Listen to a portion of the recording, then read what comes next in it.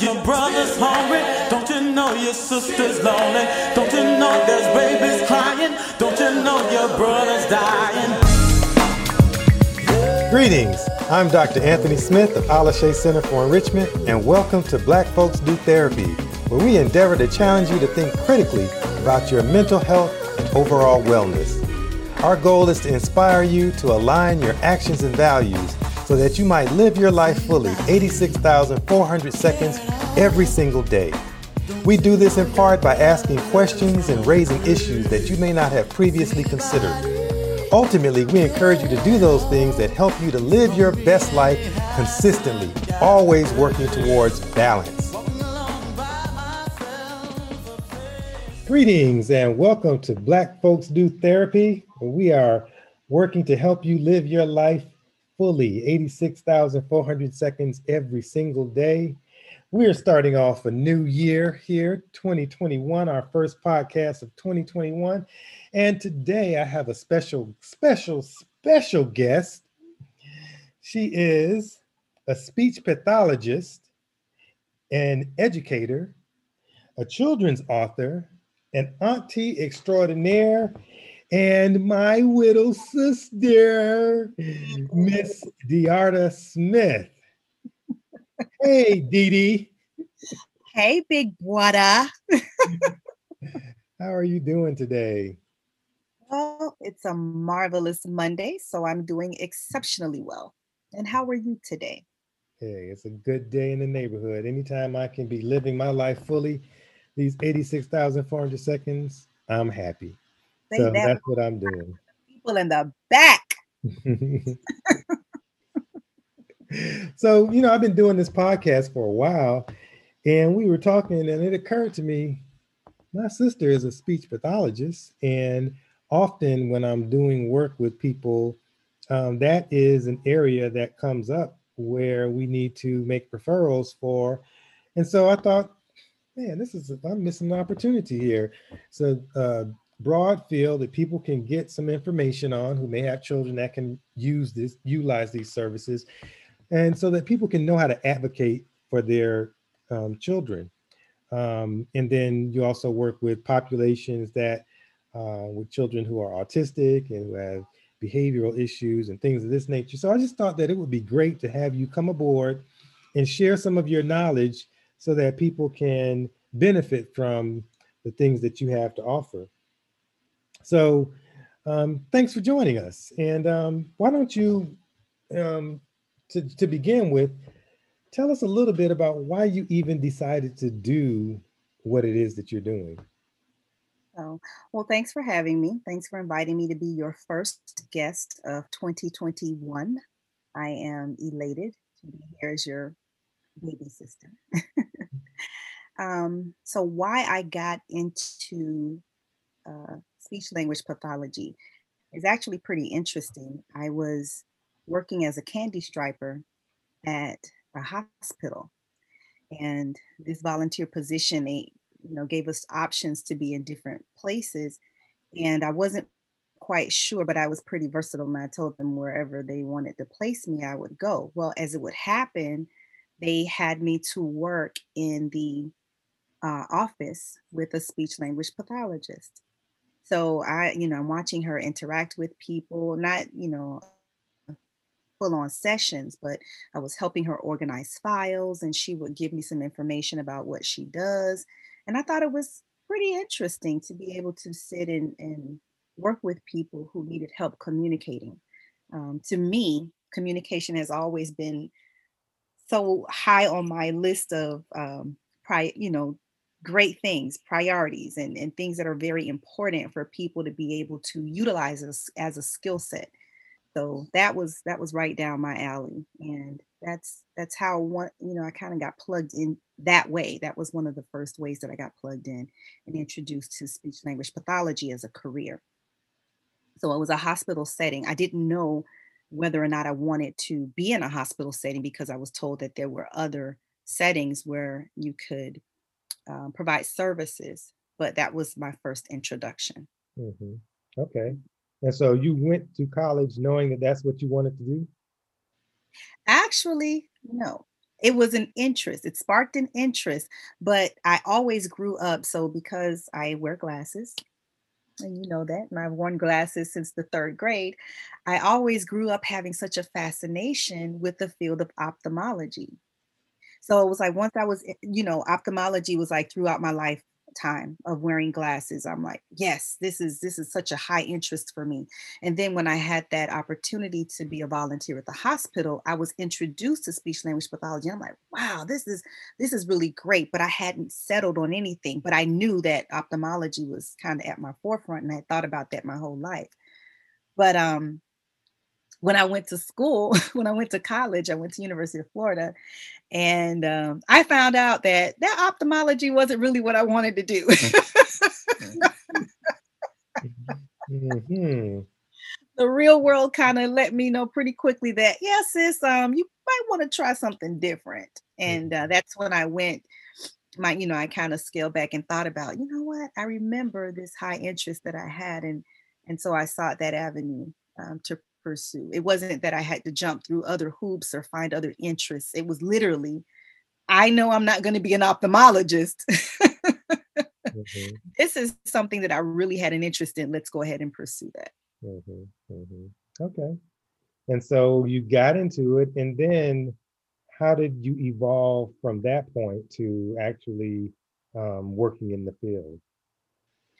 So I graduated with my degree in communication processes and disorders. There's a long story behind that. We don't have time today on this podcast for that. Um, I went a different route, and I ended up going into public health.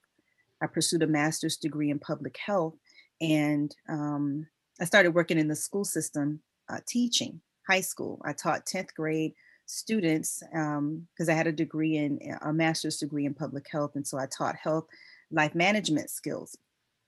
And then they moved me down to ninth grade because they're like, you're doing so great with the 10th graders. We're just going to go ahead and let you work with the ninth grade students. And I'm like, yo, that's not a promotion. I can help you figure out better ways to give me promotions or awards, but going from 10th grade to ninth grade is not a promotion. Right. So once I got into my ninth grade, we're working with the ninth grade students. That's when I went back to school and I got my master's degree in speech pathology. And so from there, I did a lateral transfer over once I had finished with the degree and became a speech language pathologist in the school system, providing services for um, initially it was high school and some elementary school students that transitioned into just elementary school and then further transitioned into just preschool students. Mm. Okay. Work its So way down. so you like what you do a lot. Why? Well, one of the things that is very passionate for me is helping, especially children, because I do believe in creating those building blocks and those foundational skill sets for people to be able to grow on. But I'm very passionate about children, and I'm passionate about them being able to express themselves, about them being able to communicate, to share their feelings, to talk about things that interest them. And when children don't have an avenue or a way to do that in a fluid manner, that's when my antenna rises up and I'm like, Ms. D to the rescue. I'm here to help you to be able to express your thoughts, express your views, whether those views are, simplistic in terms of wanting to make requests for things, or whether they're, hardline, like, hey, I need to protest about this because this is not what I want. I want to refuse what you're offering me. And at the end of the day, one of the really passionate things for me about this is having children be able to advocate for themselves. Um, and I think a lot of our students who have developmental delays, that's where there's a lag. They're not really developing the skill set to advocate for what it is that they want to happen in the educational arena and also in their social interactions with their families and with their peers. So So self it's not, advocate. yeah, it's not only the children that can't advocate for themselves, the parents often don't understand the necessity of advocating for themselves for their children.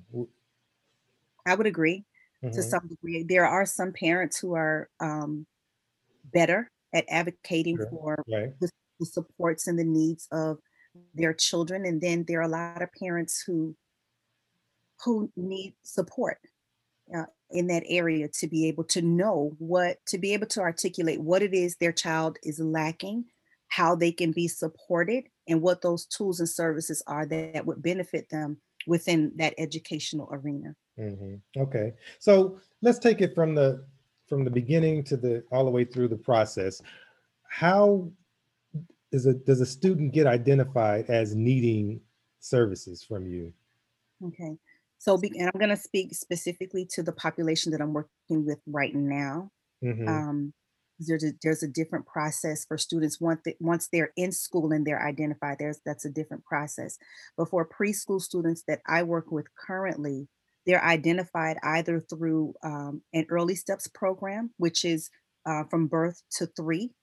This is for children who maybe have we're in a hospital setting and the hospital has identified that there are some concerns possibly that may be arising. So they're referred out to early steps to make sure that they try to counter any difficulties that they might have early on with their overall development, communication being a part of that. So from early steps is one avenue, and Fiddlers, which is the Child Find program, is another avenue. This is for children who are above the age of 3, from 3 to 5 years old. If a parent, if a teacher or provider has concerns about a child, that parent can take that child to one of the Fiddlers sites and they will conduct a full assessment of that child. They usually start with a screener, find out any background concerns, and then they'll do a developmental assessment. And that may include a speech and language assessment as well, to find out if there are areas that are lacking where they can be supported. Once that testing is done, whether it's coming from early steps or Fiddlers, they feed into our preschool program, and we can provide those continuing services for those children in one of our preschool programs.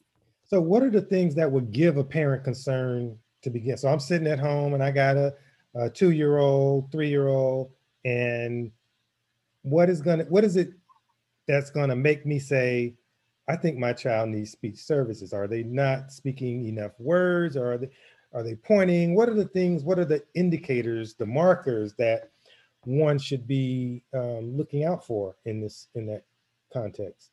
Yeah. So there are some warning signs and some flags that parents should be able to note when they're looking at their child. And I will say this, um, uh, and hopefully our parents are being better educated and are really kind of taking the time to hone in, because observation of your child is key. Mm, okay. There are a lot of parents that will come in and I'll say, what are your concerns? What is it that the child isn't or is doing? And it's it grips my heart when a parent can't say what it is that the child is or isn't doing, in terms of, is the child establishing eye contact with you, right? Is the child pointing to things? Are they using gestures to communicate a message? Is the child following directions, simple directions? If you say, um, you know, pick up your shoes or give me the cup, are they following simple directions? Are they babbling? Are they making certain sounds? Like, because so babbling takes on it takes on a nature of itself. It starts out with just that reduplicated kind of, babbling, that variegated, then reduplicated, kind of goes back and forth. And then they start to form some true words. And, you know, also if the child isn't repeating, if they're not trying to repeat and trying to imitate words and sounds that are modeled for them. And I often tell parents, start with some environmental sounds and some, if we're looking at animals, some animal sounds. Are they trying to put their lips together and say moo? When you say moo, are they trying to look at what you're doing and imitate the sounds that you're making? Those are some of the just global things that we look at in terms of, is this child presenting, with some possible concerns? Also, once a child is up to from a year old to a year and a half old, they should be starting to say some words. We should hear some words starting to emerge. By the time a child is 2, there's a huge explosion of vocabulary that erupts because all this time they've been given language, they've been fed language skills auditorily constantly. So that receptive language is being built up. So by the time that they're two, especially going into three, that expressive vocabulary just starts to really flow. And if they're not repeating, if they're not saying any words to go along with those gestures, then certainly that's an indicator that they may want to see a professional, see a speech language pathologist to find out if they need to follow up with those concerns. Is it the case that parents who don't speak to their kids often, um, that limits what you're saying in terms of being able to hear a lot of different language? If you think about children who have a higher vocabulary, for instance, children whose parents may be highly college educated, or children who are only children and whose parents talk to them like they're an adult. And you see those kids often have a better command of vocabulary. Do you see that being the case, that the way the parents speak or don't speak to the child impacts what it is you're talking about right now? Well, to your point, there was a study done by Hart and Risley. And in that research, what they looked at is the amount of times, and I don't remember the study right off the top of my head verbatim, but I know they looked at the educational background of the parents. They looked to see how often the parents spoke with the child, whether or not they carried on the conversation for more conversational exchanges. And they found that um, the parents who provided a lot more vocabulary and a lot more exposure to their children, those children ended up with a lot more language, a lot more vocabulary. Their vocabularies were a lot more robust.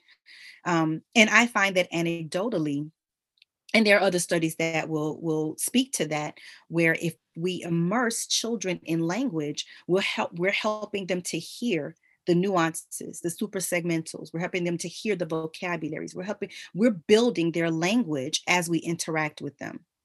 One of the things that I've seen with a lot of parents is that more and more I'm finding parents aren't really communicating with their children. They're talking to or at them, Mm-hmm. but they're not communicating with them.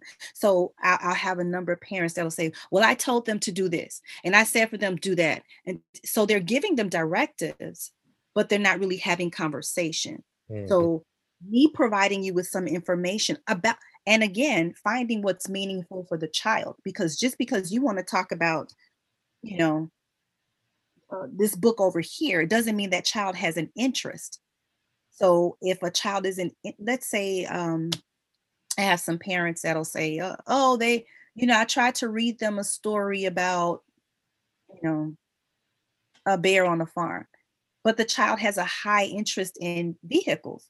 They will find what's interesting for the child and then use that to stimulate that back and forth conversation and really kind of keep it going and provide some of that um, match them more. So they say something and you give them a little bit more, you provide a little bit more, and continue to give them the language that they need in order to keep those conversations going. So, back to my original point, a lot of times I'll find parents that are talk at or to their children, but not really with their children. And those conversational exchanges are so important, meaningful. How do we keep this topic going? How do we share more information? How do I give you more language to support the topic that we're talking about? Mm-hmm. All of that is very important when it comes to communication. And so as you're working with the child, you're also working with the parent, I take it, because you have to educate the parent on what they need to be doing to bring out some of these things you're discussing. Absolutely.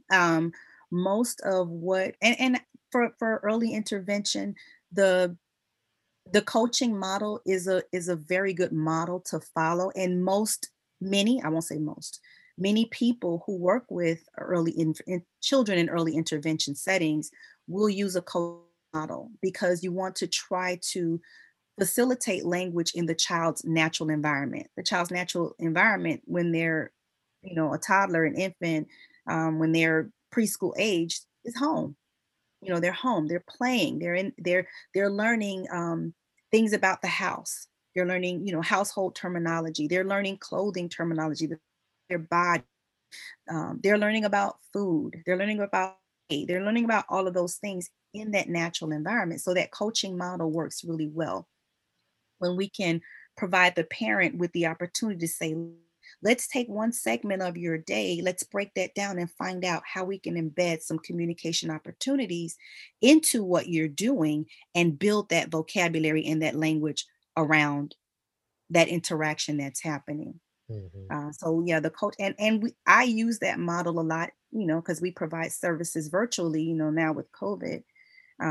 Some of our students are in a face-to-face model, and then some of our students are MSO or school online, my school online.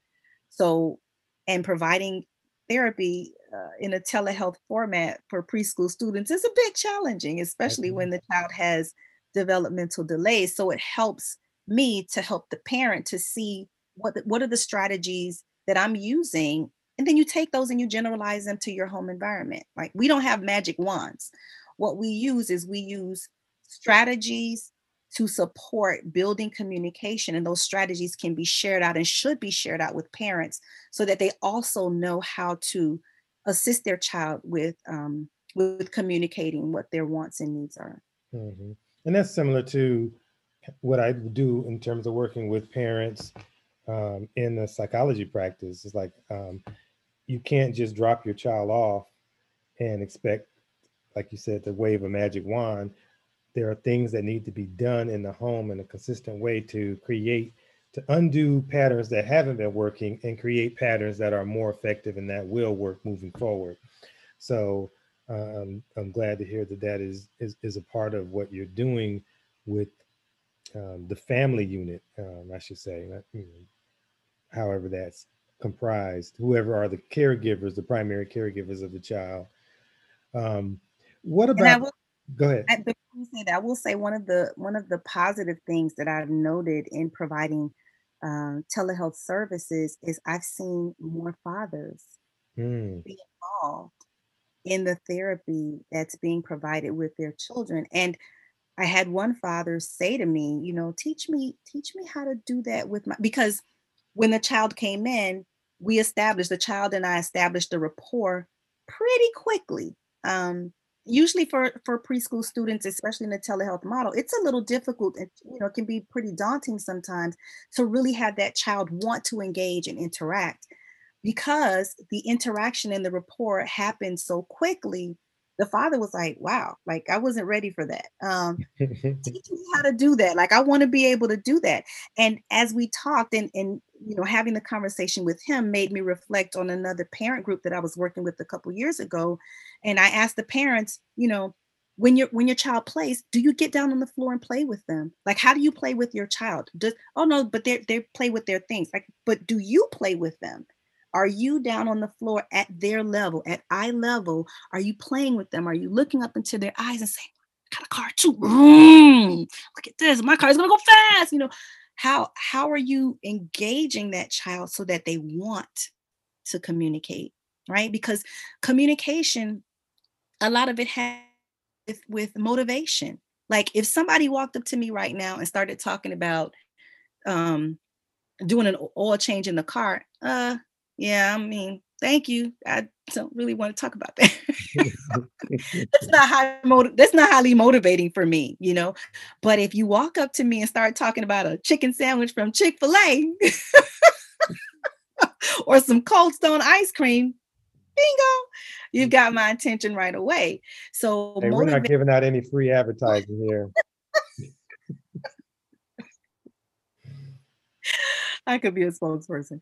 But y'all contact me now if you want a spokesperson. But yeah, having a topic or having activities that are meaningful and motivating, people don't understand sometimes just how necessary that is. Like, that's a huge component of what's needed to build a foundation for how to provide services and how to delegate activities for carrying out any types of intervention and coaching.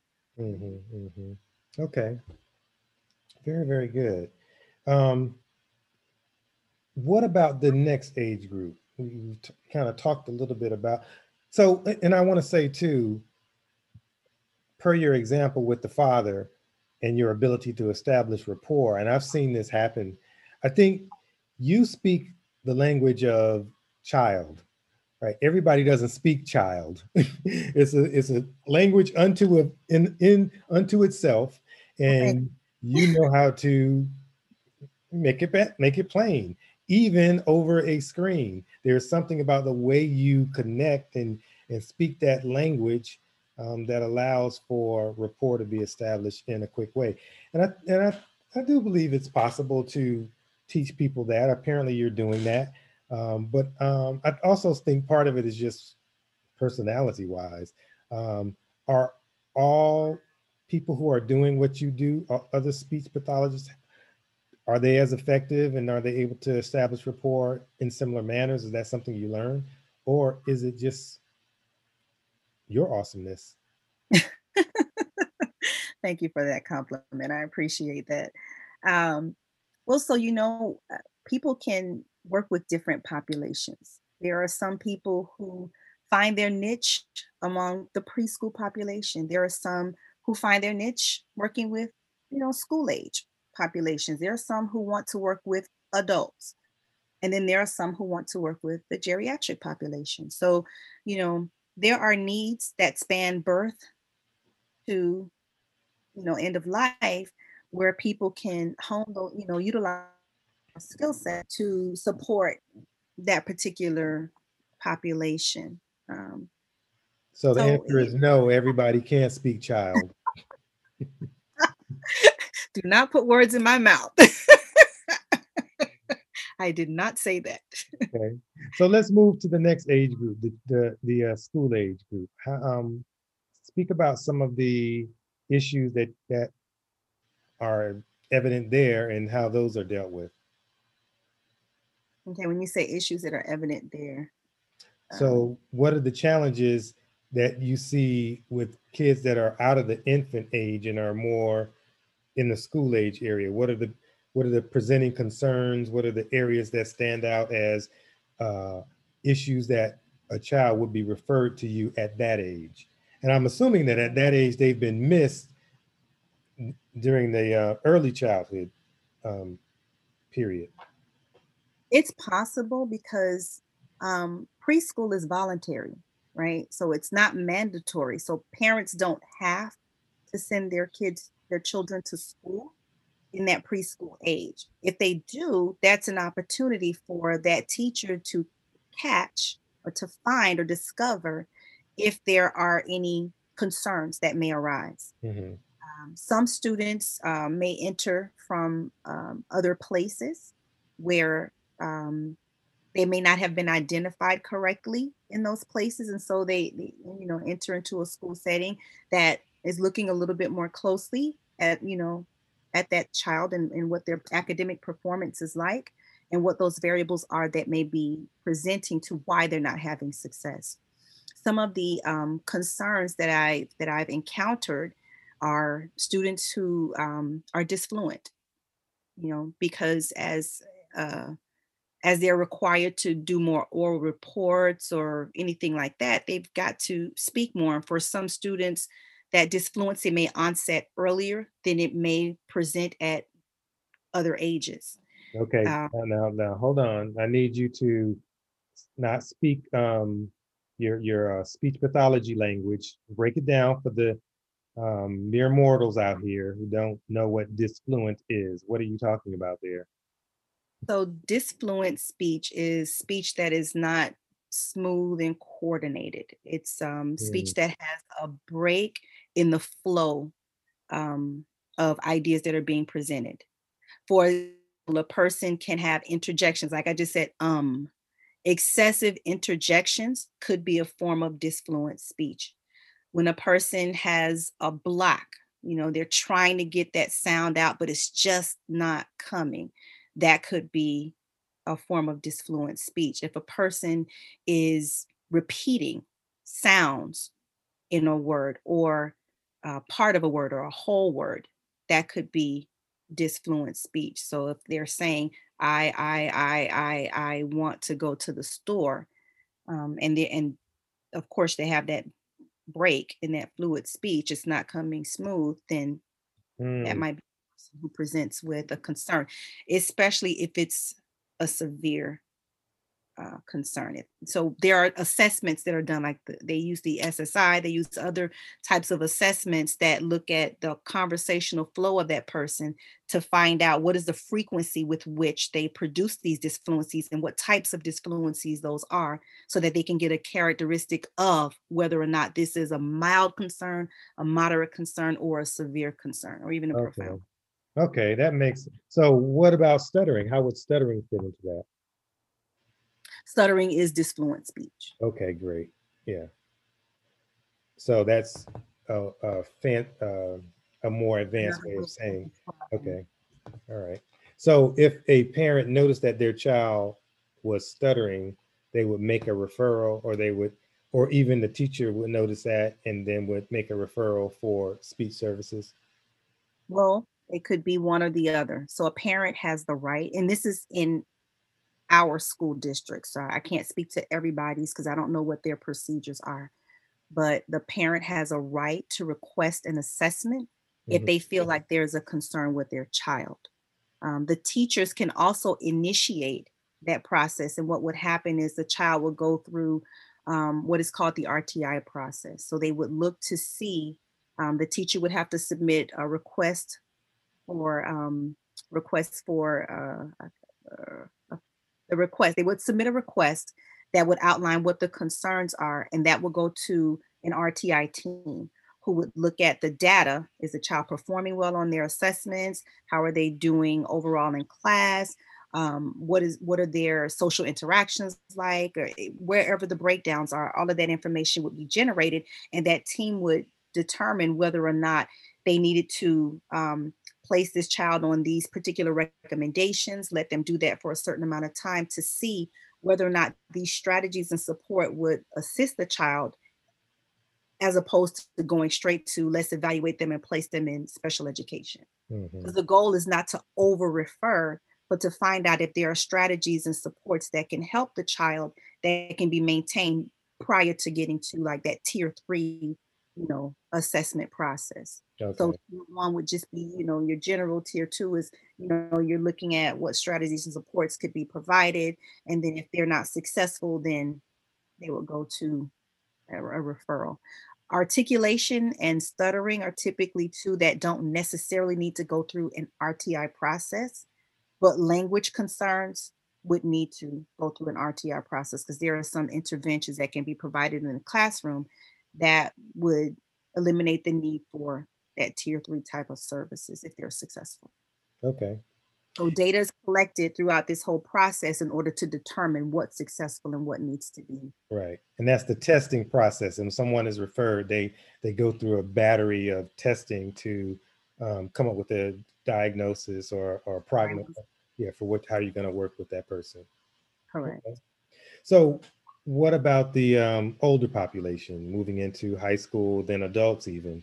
What do the speech concerns look like there? With high school students, a lot of it has to do with language, just like the school age population. And a lot of it centers around being able to access the academic language Hmm. of their school setting. So, are there reading concerns? Speech pathologists work uh, in conjunction with the reading coaches and with the teachers to address any kind of reading concerns. So earlier on, you're looking at the child being able to decode, phonological awareness, phonetics, vocabulary building, comprehension, all of those building blocks. Later on, for some students, and I remember in the ninth grade, even, well, not in the ninth grade, when I was working with ninth grade students, there was still exhibited concerns because there are some students who are older students who still have a reading level that is not where their expected age would be. Hmm. So then we have to scaffold back and target those skills to help to bring them up to a higher level than where they currently are. So reading is a huge area that's targeted in terms of comprehension, vocabulary building, and the knowledge of certain vocabulary forms. So that's semantics, the syntactical part, the writing and composition are all areas that are addressed. Okay. Listening to you earlier, it dawned on me, I never really spent a lot of time thinking about um, adults and folks who are geriatric that may need services. But I guess that when somebody has a stroke, or if they're in a accident where they may have brain injury or something, and their speech has been impaired in that way, then they would need services at that point. Correct. Yeah. Yeah. So there are there are different reasons why a person might need the support of a speech pathologist in their adult life. There are still people who would like to receive services to correct or to have less problematic disfluency. So Mhm, that's still an area of population. mhm, Um, if someone has had a head injury or a stroke or something like that, which they would end up possibly with like a type of aphasia, maybe, or anything like that, where the speech center is disrupted, then they may need the support of a speech pathologist. People who have problems swallowing, like that's a whole another area, dysphagia, where, and that can be infant to adult, where a person can have trouble with their swallowing for different reasons. There are some people who are born with very soft um, esophageal tubes, and so they need support. They might have a stenosis. They may a narrowing of that esophageal area. There may be some people who had to be intubated, and as a result, now they're having some difficulty with swallowing correctly. So there are any number of reasons why a person may need to be seen by a speech pathologist for swallowing. There's also the area of voice. There are speech pathologists that deal with people that help to treat, I won't say deal with, but there are speech pathologists that work with people who have a hard time with sounding clear. Like they sound raspy, or they sound hoarse, or they sound harsh when they speak. And so along with the ENT, the support of the ENT, a person who provides those services would help them to have more functional sounding, um, clear sounding mhm. speech. Okay. So what do you do for somebody that has difficulty swallowing? Are there exercises you do to help them with that? There are exercises. I have not worked with that population, so I do want to put that disclaimer there. Okay. But there are exercises that that person who's receiving treatment would be um, provided with, so that they could develop a safe swallow.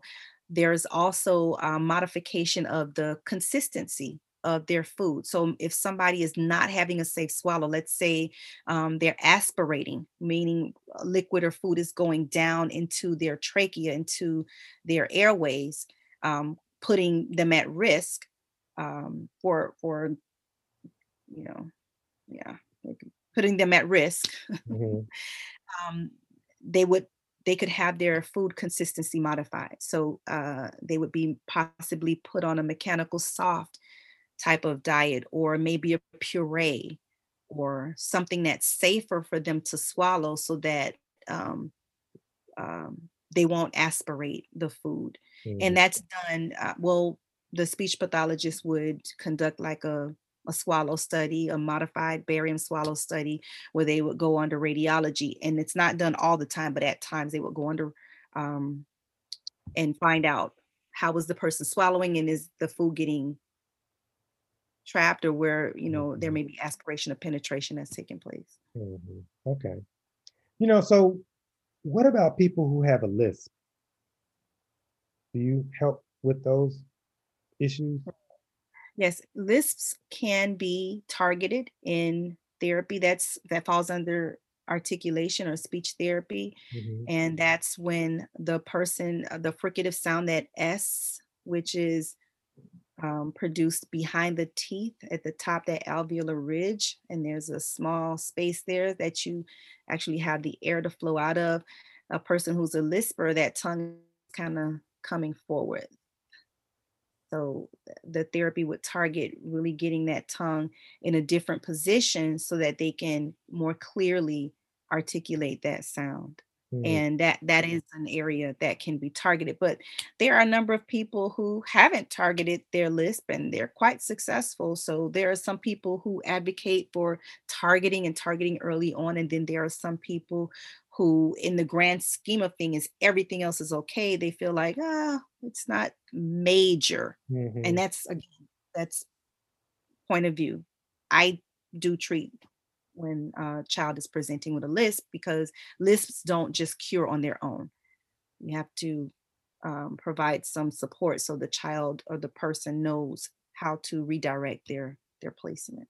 Is it even, I'm just thinking about this as I was asking the question, is it judgmental to think that a lisp needs to be cured to begin with? I mean, could it just be their communication style and way of speaking? Like, even I think about some people say certain words a certain way, like um, um, the K word, scrimp, right?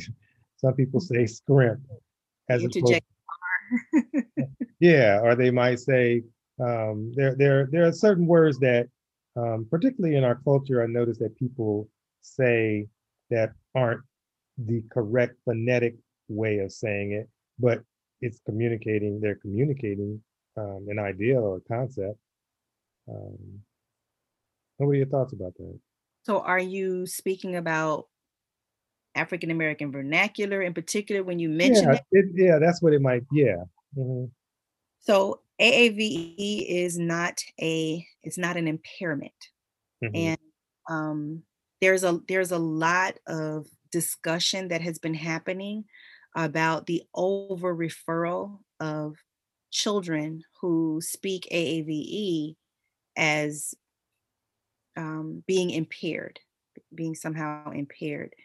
Uh, there are, again, there are different thoughts. There are some who feel like, you know what, we don't need to be targeting this. This is not something that is or should be a concern. Children, AAV is just as acceptable, or should be just as acceptable as your Jamaican patois, as your Gullah, as any other dialect, Hmm. right? And then there are some that are like, well, we have to provide children with the ability to code switch and be able to use standard American English in their academic settings. And if they're not doing that, they're going to be at a disadvantage. So they need to be placed in a setting that provides them with the support to be able to use those forms that they need in their academic setting. So I'm not I'm not saying right or wrong. I'm saying that these are thoughts that are there. What is standard American English? Because you can go to Boston and listen to some of the folks talk up there, or you can go to Georgia and some of the country places and hear people's twang, or you could, like, different places in the country, people have different takes on standard American English, and I guess it's standard American English. So we can go to England, and that's a whole nother conversation about, they see us Americans as bastardizing the English language. Yeah. So a lot of cultural values seem to be a part of that conversation there. And geographically, you will hear different accents and dialects that will emerge based on where that person is located. So, yeah, there's a lot to be said about that. And there's been a lot of pushback in the field, especially um, by African American professionals in particular, who feel like, we need to recognize the value in the communication process itself and not place one um, way of speaking as the model for everybody. Like, Mhm. only correct way of speaking. And if you don't subscribe to this, then everything else is secondary, tertiary, and on down. Mhm. So there definitely has been a lot of pushbacks. A lot of linguists in the field. I'm not a linguist. A lot of linguists in the field have definitely done some research and certainly have promoted a lot of research to speak to that point. Yeah, I would definitely be on the side of that, because I think there's too much of making anything that isn't white the uh, standard of whether it's beauty, whether it's intelligence, whether it's speech. So I think that that is definitely something that I would be coming down hard on and saying, let's lift this up, because ultimately the goal of communication is to convey a point. And if the folks who are conveying the point, and interestingly enough, a lot of the AAVE or the cultural idioms get into our national dialogue. Folks always trying to co-opt the way we speak, like whether it's something as simple as um, oh, that's lit. You know, I heard some some folks saying, oh, that's lit. We, that's not, who started saying that, right? And so it's different sayings like that that people co-opt for the, when it's convenient, but then look down on when it's not. Would be my take on it. So you don't have any thoughts about that, I guess. No, there's a lot of cultural misappropriation. There's a lot that happens, and I don't want to go down a rabbit hole. So I agree with you that when it's convenient, AAVE is convenient when it's convenient. Yeah, I'll keep you out of those conversations, but I'm gonna say it because I can. Um, let's talk about autism and the impact autism has on the work that you do. Okay. Kids who are autistic. So children who have been diagnosed with autism spectrum disorder. I noticed the way you said that. I should have said it that way as well. So say a little bit about why you said it that way. Well, and so I'm going to present the other view also, but I like to use the language that doesn't make the disability be the child. Right. That represents the child, and that also indicates that there are concerns. So right. I tend to like to phrase my wording that way. But there's another group that, and these, of course, these are not your younger school age, but these are older, who feel like, no, I want to be called autistic. And so just the acceptance of the disorder that they've been diagnosed as having has risen among this population, this segment of the population. And they're like, no, why, we're not going through all of that. I'm autistic. Call me autistic. And I'm like, I hear you. However, I feel more comfortable describing a person as, who they are aside from their disability. Right. And I do the same thing in psychology. A person is diagnosed with depression, not as opposed to, is depressed or is schizophrenic. Is a person diagnosed with schizophrenia is the way I would do that. So yeah, I appreciate you making that slight correction. But so now dig into what that work looks like with that population. So I've worked with school-age children who have been diagnosed with autism, and the area, so we know, well, maybe your listeners don't know, but with autism, there are three areas that we tend to look at, and one of them is communication, one of them is social interactions, the social, and then the third is behaviors, any types of repetitive or any atypical types of behaviors that the child may present with in a repetitive format. So along the lines of communication in particular, because our students are in a school setting, they're expected to have and carry out social interaction. So those two invariably go hand in hand. Mm-hmm. Uh, and so with the students, what I tend to support for my younger students, it's getting them to understand the power of communication and knowing what the vocabulary and the language is that they can use in different settings and with different people. So a lot of awareness, a lot of learning and understanding about language.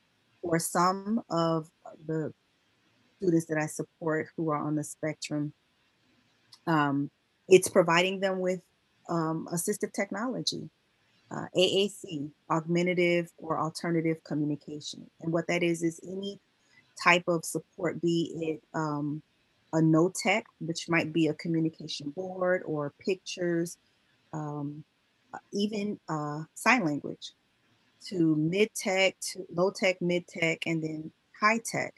So devices and equipment that they can use that generate verbal responses. Mm-hmm. So information is recorded onto these devices, and then the child or the person can use these to convey their messages. Typically, a lot of our AAC users are those who have minimal to no oral language skills. Mm-hmm. And but visual supports, we do provide those across the board for all of our students, but especially for those students who are nonverbal or minimally verbal, so that they can see that in, as opposed to tantruming or throwing themselves on the floor, you can point to some pictures and get your message across. It's a higher way of communicating. I don't want to say higher as in, Better. better, but Mm-hmm. it's a more acceptable way of communicating as opposed to just tantruming all the time or taking something and chucking it across the room. So some of it is shaping atypical or um, variant behavior to more acceptable ways to express oneself in different environments. Mm-hmm. Mm-hmm. Um, some of it has to do with social interactions. How do I respond in social situations? How do I initiate a conversation with a peer? How do I initiate play with a peer? How do I make a request for materials if I've been overlooked?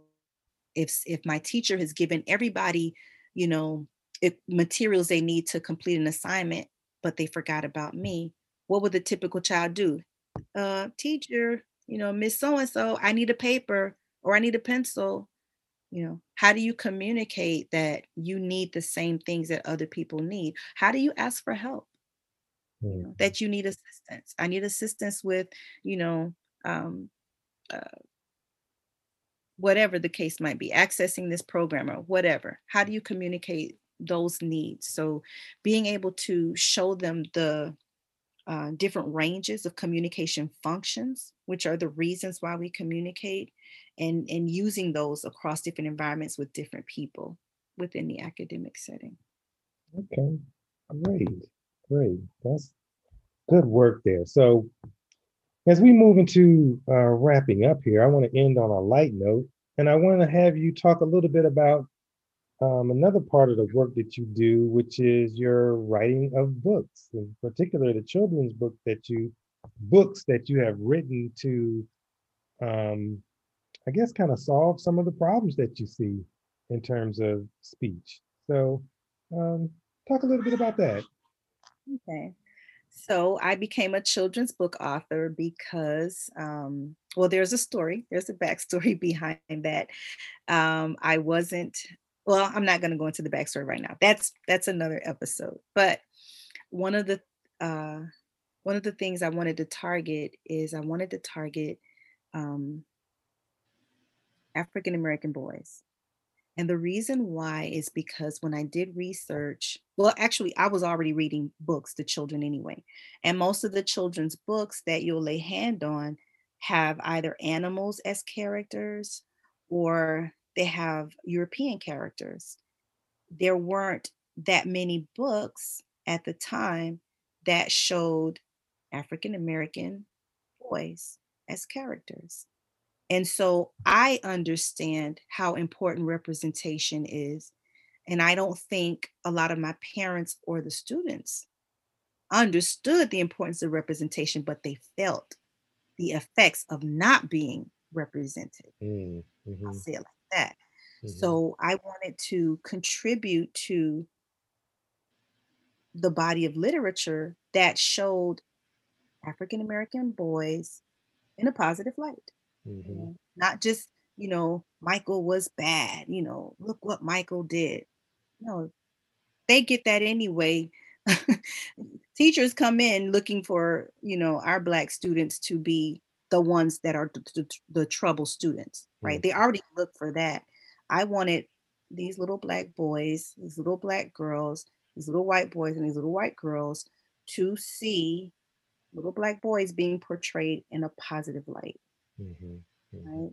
All of the books have a problem solving aspect in it that I layered in. It's not overt, it's not right there. What should he do now? But it's layered in the storyline because I think it's important that our children learn how to solve problems early on.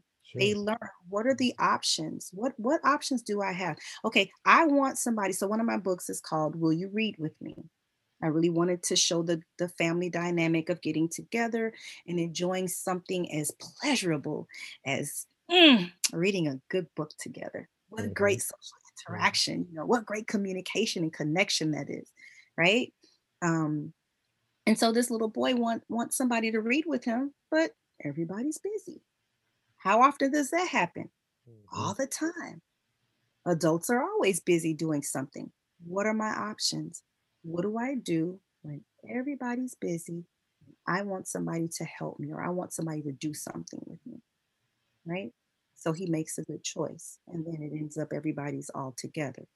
So that's just one example, but I really wanted to always be able to have the conversation with my books about the main character, these boys making good choices about what they're going to do about the situations that they were involved in.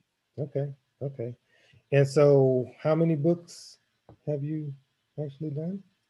I've written 6 books, and I also have a workbook that goes along with 4 of the stories. So, and I Mm, created a workbook because I wanted the children to have a way to reflect on the story, but have some fun with completing some meaningful activity. So the parents get the benefit of seeing, oh, this is helping to support their educational pursuits in the classroom, but it's something that they can speak to and that they can relate to. They can see themselves in the story, mm, right? mm-hmm. And then there are also some fun things that they can do in the workbook as well. So there are 4 sections and 10 activities per section for for each of the books, each of the 4 books that are targeted. Mm, okay. And then I have a short story that I wrote called Arthur Mitchell and the Octopus. And so that's for a little bit older because my books typically are for our emerging, our early readers. Mm-hmm. Arthur Mitchell is my first short story that I've written. And so Mm-hmm. I like the octopus. There's so much about the octopus that I just find fascinating, right? So this little boy, he has to deal with his emotions. He's a child that he holds it in and he's like, oh, but he's that kettle that wants to explode. What are the things that we can do to kind of bring ourselves back down and regulate how we feel, right? And how do we go about solving a problem that continues to present itself Mm-hmm. over and over, right? And he even does something beyond what an adult would do because a lot of times the reality is kids are handling their own problems sometimes. Mm-hmm. A lot of times they're dealing with their own problems head on. So equipping them with the strategies that they need to be able to do that. So that's what that book kind of speaks to. Okay. So you get a lot out of doing these books. I can see you have a lot of passion and excitement for the writing that you're doing, huh? I do. I do. And I love one of the things I've always enjoyed doing, and I still enjoy doing now is reading books to children. especially like my little children. I enjoy reading stories with them and interacting about the content, not just my books, just books in general. I really enjoy, sharing in those moments.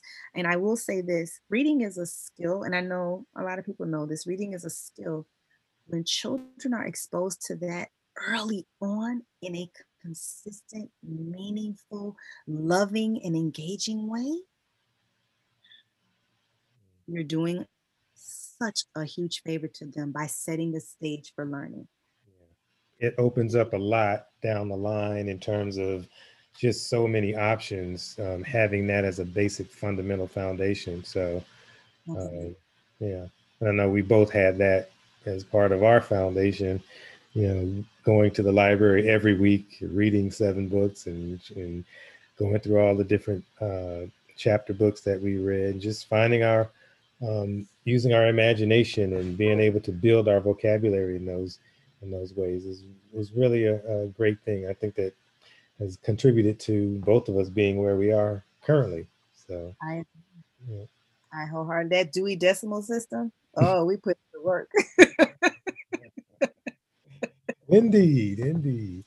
All right. So how can people get copies of your book if they want to do that? And they should do that because they're good books. But how can people get copies of them? Thank you. Well, you can go to my website. It's www.beartasmith.com. I will spell that for you. It's www.beartasmith.com. And I have a shop on my website where they can access any of those books, as well as my other book, which is a short story that gives a little bit of the background about why I became a children's book author. And that book is called The Woman with No Shoes. Okay. Good stuff. Why doesn't she have shoes? Okay. All right. And are you active on any social media and ways people can get in contact with you in that format? I am on Instagram or on Facebook. They can look up 4LDCS. That's the number 4LDCS on Facebook or on Instagram. All right. Good stuff. I'm very glad we were able to have this conversation, and I'm sure that a lot of people have been enlightened as to things to be aware of when it pertains to speech and issues that children and well, anybody could have with speech. So thank you for providing this information in such a succinct and clear manner. And we look forward to continuing the dialogue and follow up with other questions folks might have that they might be asking as we move forward. So thank you so much for your time and your energy. We really appreciate it. You're welcome, big brother. So as always, we are constantly putting forth knowledge and information to help you live your life fully and to align your actions and values so that you are living the life you want to be living. So until next time, we will see you and continue to have a wonderful, wonderful 2021. Boy, this time is going by so fast already. 2021 is almost over. So anyway, we will see you in our next podcast. Peace and be blessed. In closing, I want to remind you to always be a critical thinker as it relates to your mental health and well-being. We always want to inspire you to consciously question your choices to ensure that you are doing those things that bring you happiness and fulfillment. Please don't forget to subscribe to our channel and share the information with others who might benefit. Connect with us on Twitter at Heart Mind Healer and visit our Facebook and Instagram pages at Alashe Center, ALASE Center. Our website is alashe.net, ALASE.net. And feel free to contact us for any consultations or questions you might have. Things that I might be missing, running moving too fast to stop to listen. It's time to step out on faith. I gotta show